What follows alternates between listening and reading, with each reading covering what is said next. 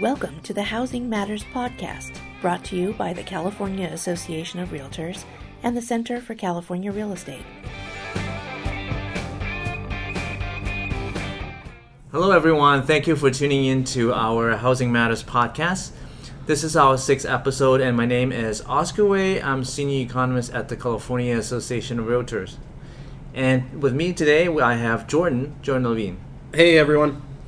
Hi, Jordan. We've talked a lot about the housing market lately, and one thing that we touch upon, and it's an issue that we have been coming across, is tight supply. And I know we've talked about this issue for many times, but I want to hone into it a little bit more today on maybe at the regional level, and maybe touch upon some of the reasons why we have tight supply conditions. Specifically, I want to talk about construction activity. But before we go into that, let me just throw out a few numbers of the current housing market conditions. Please. Sure. So the latest number that we have is May 2016 numbers, and at the state level, we actually saw a decline in unsold inventory index drop from 3.5 of last year to 3.4 months. And of course, it looks like a small drop, but at different regions, we see different drops. Now, you would think, when we go down to regional level, you would think, well, the market that has the tightest condition probably is the Bay Area. But a little contrary to what we believe, in the San Francisco Bay Area, for the month of May, we actually saw increase in many of the counties. In Alameda, for example, it increased from 1.9 months to 2.2 months, and for Contra Costa, it actually went up from 1.2 to 2.4. And if we look at just active listings, number of active listings being put up on the market, we actually saw that for the Bay Area, it actually increased 8.8%. Wow. The other two big regions, Southern California and Central Valley, Southern California actually dropped 3% from last year, and Central Valley dropped 12.2%. Oh. And I think part of the reason that we've talked about before is maybe this month or this last couple months, maybe just an anomaly, that maybe sales drop, and that's why we have a lot more active listings in the Bay Area. And we know that Southern California and Central Valley continue to be quite hot. Right. Yeah, and I mean, the Bay Area's had some pretty strong price growth, too, right? That might be also factoring into a seller's motivation, potentially, to get those homes on the market and potentially list them for sale, just because it's we've seen some pretty robust price growth, particularly in the Bay Area, that those potential sellers maybe stand to make some pretty decent gains at this point in the cycle. Right, exactly. I think they might be thinking that this is a good time to put their house up on the market. But in general, I think in the Bay Area, even though the active listings increase, I mentioned the Alameda, Contra Costa, the level of inventories continue to stay at a very low level. If you look at the level, it's only about 2 months, which is not a lot. If you compare that to Central Valley and to Southern California, it's a lot higher, maybe 3.6, 3.7, or maybe even 4. So in general, I think the level is much higher for Southern California and Central Valley. So the market's getting, or I guess we're getting more inventory on the market in the Bay Area, but still very low and a long way to go, even though we've seen some modest improvements, I guess. Exactly, and I think it has something to do with affordability too. And if we break it down by price range, we can look at price range. The high end seem to have more inventory. I think in May, the high end for $750,000 to $1 million, it increased by 9.3%. And for the million plus, I think it increased by 17 or 18%. Wow. But for the low end, we continue to see some significant drop. 20-30% drop below 300,000, right? That's not very encouraging for first-time home buyers. Yeah, no, that's a critical number, because I think, on the one hand, we pointed out, I think that inventory has gone up a bit, but still at a very low level. But I think what you said hits on something that's even more important, which is even that new inventory that we're seeing coming online isn't catering to the kind of lower end of the market. So people who don't already own homes really aren't benefiting from this uptick in inventory. It's really amongst that kind of higher end housing. Yeah, that's sad. And in the short run, we don't know whether things. In the short run, it doesn't look like things are going to change. At least in the lower price segment. In the long run, maybe we will have a little bit of change in the long run. But with something that I want to discuss specifically in this podcast is there are different reasons for inventory shortage. There might be demographic changes. It might be because of people being afraid to move because of affordability reason. They don't want to pay capital gain tax. That's one reason. But there's one specific reason that we want to talk about inventory. That is construction activity. I know you have done some construction studies on construction activities, and maybe you can share some information with us on why we have weak construction activities, or are we having weak construction activities overall? Yeah, so construction's a bit of a mixed bag, but I'm glad that we're keying in on this week because I think that it's one of the more kind of fundamental structural things that have persisted in California in both good and bad economies, and that's the fact that we're just pretty underbuilt from a long-term perspective. I mean, if you look at current activity in construction, things are moving in the right direction. We've had a couple of years of pretty good growth. Good. Through the first 5 months or so of this year, we're tracking up about 3.7% over where we were through May of 2015. And, if we continue this pace, we should get right back to that 100,000 new units permitted this year, which will be the first time since the housing bubble that's happened. So continue to see things really moving in the right direction and having an uptick in new construction activity. The thing that's really encouraging for me from not just a realtor standpoint, but just from a general kind of economic activity standpoint, is that we've started to see that the shape of that construction change a little bit. Historically, if you go back and look at how many homes were built in the single family versus multifamily condo or apartment, it usually ran somewhere in the kind of 65 to 75% range was always single family, right? That was always the lion's share of the types of housing units that we built.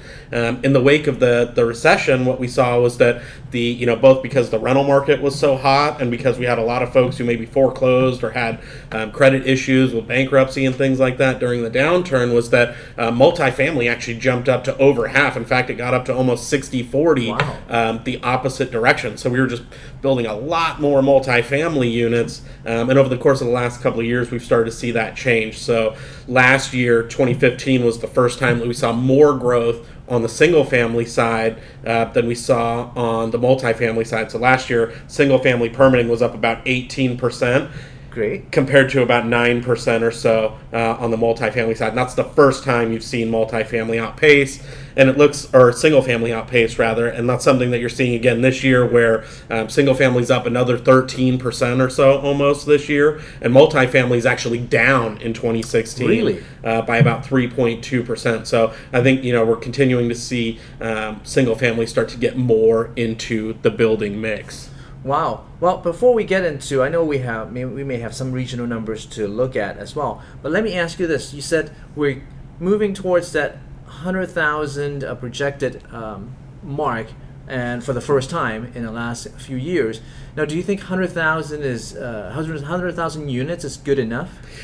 We're at this point, I'll take what we can get, right? Every little bit, I think, helps in this kind of constrained market that we find ourselves in. But I think it's your point is well taken, that when you kind of go back, not just over the course of the last couple of years, but really for the past couple of decades, we've just been chronically underbuilding. And yes, there's cyclical issues, but we just have a big gap to make up. So 100,000 units is great. It's more than we've seen in a while. But I think, one stat that kind of jumped out at me as I was looking at construction and our, deficit of housing really is just, going back to 1990, I went and looked, and California's added about 9.2 million new people. We've gone from about 29-ish million up to about 38, 39 million or so since 1990. and yet we've only permitted about 2.8 million new units. So that's a huge deficit, right? 9.2 million people, 2.8 million new residential permits. And the other thing those numbers don't tell you is that some of those 2.8 million permits, those are replacement needs, right? Some of those are tear downs and reconstruction. So it's not even the case that we've actually expanded the housing stock by 2.8 million. It's somewhere south of that. So you can see the difference between 9.2 million and 2.8 million or below is pretty substantial. And so 100,000 units is great, but we need to keep that pace up for a pretty long time to start chipping away at this kind of backlog that we have of underbuilding. Definitely, and maybe even higher pace or faster pace. Yeah, I mean, just for perspective, if you go back to the 2005-6 timeframe, we were permitting somewhere in the kind of 250,000 units, and that was really the only period in history where we've actually done a decent job of keeping up with the amount of new population each year. Got it. So. And I'm sure, we are looking at a state number, but when we hone into more regional numbers, there have been some variation as well. Yeah, definitely, and I think it somewhat matches the trends, I think, that we see when we look at price and sales and inventory statistics, in the sense that a lot of this uptick, at least so far this year, has been driven, by the Bay Area, which is up, I think, over 12% or so. Through the first 5 months of the year, actually 13.7% in the Bay Area.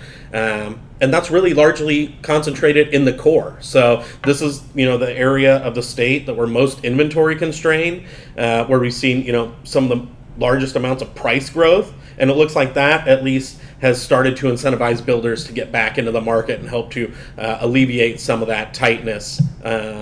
And I think that's a really positive sign with San Francisco, Alameda, and San Mateo, which are really where, a big chunk of the new job creation is happening, is also where we're starting to see that residential development come around.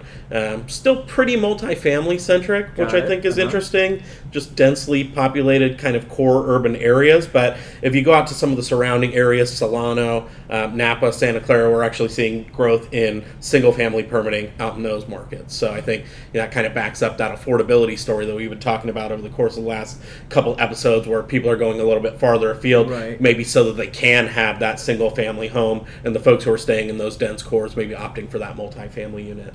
Got it. And of course, you mentioned about the job growth in the core areas, San Francisco, San Mateo, Santa Clara. Of course, that drives up multifamily, the increase in multifamily as well as a single family home build. So job growth does have a significant impact on increase in housing construction activities.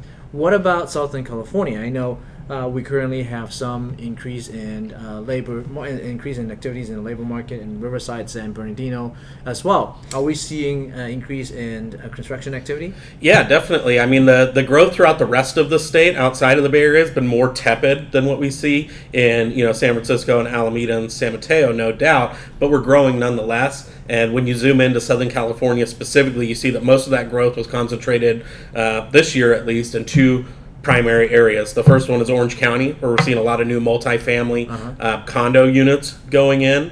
And then the other area is in Riverside County, and I think that's both where the job market is growing faster. It's also got the relative affordability going for it, right? It's much more affordable to buy a house across the county line in Riverside County than it is to live in Orange County or places along the border in LA County even. And so I think that's helped to pump up demand in those areas. It's also catapulted their prices forward a bit as well. And so I think that is a nice kind of cocktail of factors that are bringing builders back into the market in those areas. And you look at a place like Riverside, and again, you see a lot more construction activity concentrated on the single family side, which again goes to that affordability story where people are going out there to get that bigger home and maximize that quality of life without spending kind of those premiums that you'd pay to live along the coast. Got it. And you can probably say that for Orange County then, that we're seeing a bigger share of multifamily as compared to Riverside, San Bernardino, because of the affordability issue, right? Yep, affordability I think is a big part of it, and in fact almost all of the growth in Orange County has really been concentrated in the multifamily so far this year. Got it. And of course we have encountered issues with even though it has been growing, we talked about individual area and the state level, we have been growing in terms of construction activities. There are issues. There are a lot of issues with why, even though we continue to build more, but the pace has not been fast enough. There are many different issues. I know we've talked about it before, and one of it, of course, could be land issues, land use issues, permit issues, the time it takes to build, the time it takes to go through all the process of submitting permits and getting environmental reviews, and right, all that. And zone restrictions. Of course, those are some of the issues. But some of the latest issues that we have touched upon is labor shortage. I want to bring up a study that was recently released by the National Association of Home Builders. And of course, the numbers that I'm going to discuss will be at a national level. But nevertheless, it's some of the good numbers to take a look at. And a lot of those factors are at play here in California, right? Exactly. And of course, in California, I mean, there have been talks about minimum wage and things like that, but we're not even going to go into that level. But just taking a look at the labor shortage, just to briefly talk about some of the results based on the recent survey that they sent out back in 2012. Only about 20% of the builders said that they have serious shortage of labor shortage. That was 21% back in 2012. Mm-hmm. Moving forward to 2014, it jumped to 46%, and last year it jumped to 52%, and this year it jumped to 56%. So it's more than double. So labor market is definitely an issue, and it's, of course, when we talk about construction labor shortage, we are talking about more than just one type of skill set. Mm-hmm. But carpentry actually is ranked the top group of labor shortage, with about 72% of the builders saying that they are short of carpentry, people who can build houses. I mean, of course, in California, not like in Hong Kong or some of the other major cities, most of the homes are built with wood. Right. So, of course, we need a lot of carpenters. That's a significant number. 71% seems very, very large. It's very, very high. And, of course, when we have that kind of shortage, and it's not, let me clarify, it's not just labor shortage, but it's not just hiring one or two people. We are also talking about subcontractors. Mm-hmm. Subcontractors make a big difference in home builders community, and we have a significant shortage in subcontractors. And of course, when you have labor shortage, what is going to happen with the home building activities?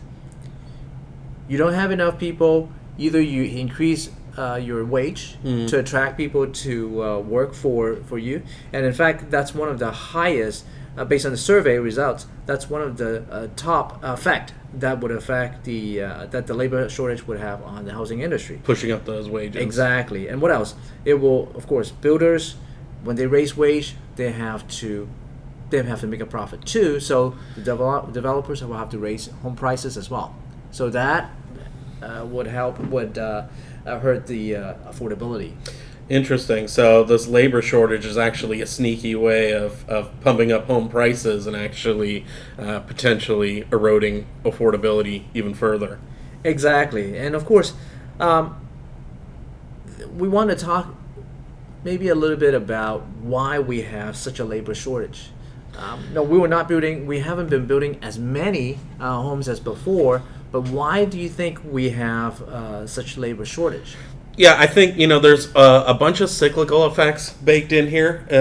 We had, construction was one of the hardest hit sectors during the downturn, obviously. And it was, one of the slower sectors to recover. We still haven't gotten back to those levels of permitting that we had. Mm-hmm. In fact, we're a little bit under half of what we were doing back at the height of the last bubble. And so just from a sheer demand for that labor, there hasn't been as much. But I think, the prolonged effect of having so many unemployed construction workers for so long is that I think a lot of the folks who, maybe were in that industry retooled, moved to different industries because they at the end of the day needed to pay the bills, and they Right. couldn't wait around for the construction sector to rebound. And so a lot of those folks maybe made permanent changes to other industries. I think even though we're seeing this kind of robust growth in permits, and it has contributed to pretty significant growth in construction jobs. In fact, I think we've added almost 40,000 jobs just over the last year in California were construction jobs. So it's about 1 out of every 10 jobs in the state has been in construction over the course of last year. But even with that growth, Right. we're still below that pre-recession peak by about 180,000 jobs, right? And so what I Right. think happened is, and I think this is probably analogous to what we're seeing throughout the rest of the nation, is that a lot of those folks did make that permanent change, and so now the sector is rebounding, but we don't have that same kind of pool of workers to draw from, as a lot of those folks are off doing different things today. I agree with you. I think if the cyclical downturn was only 1 year, 2 years, then maybe the transition, the change will not be that devastated in the construction industry. But it has been 7 years or 8 years. And that takes its toll. Yes, and of course, this is we don't have a short-term solution for the construction activity now, for increasing construction activities. Hopefully, working with the government and working with people realizing that we have to build more will help, to expedite the process of permitting and expedite the process or alleviate the problem of restrictions in zoning.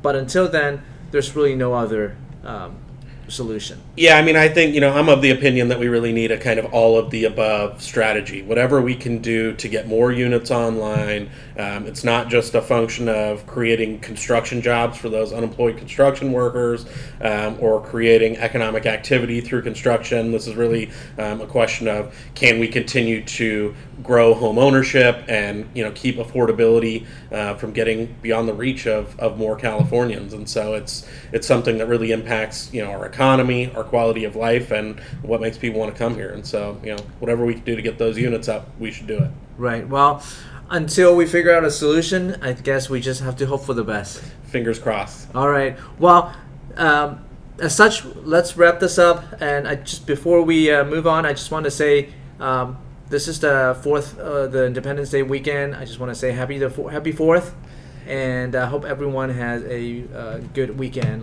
good long weekend. Thanks, everyone. Thank you.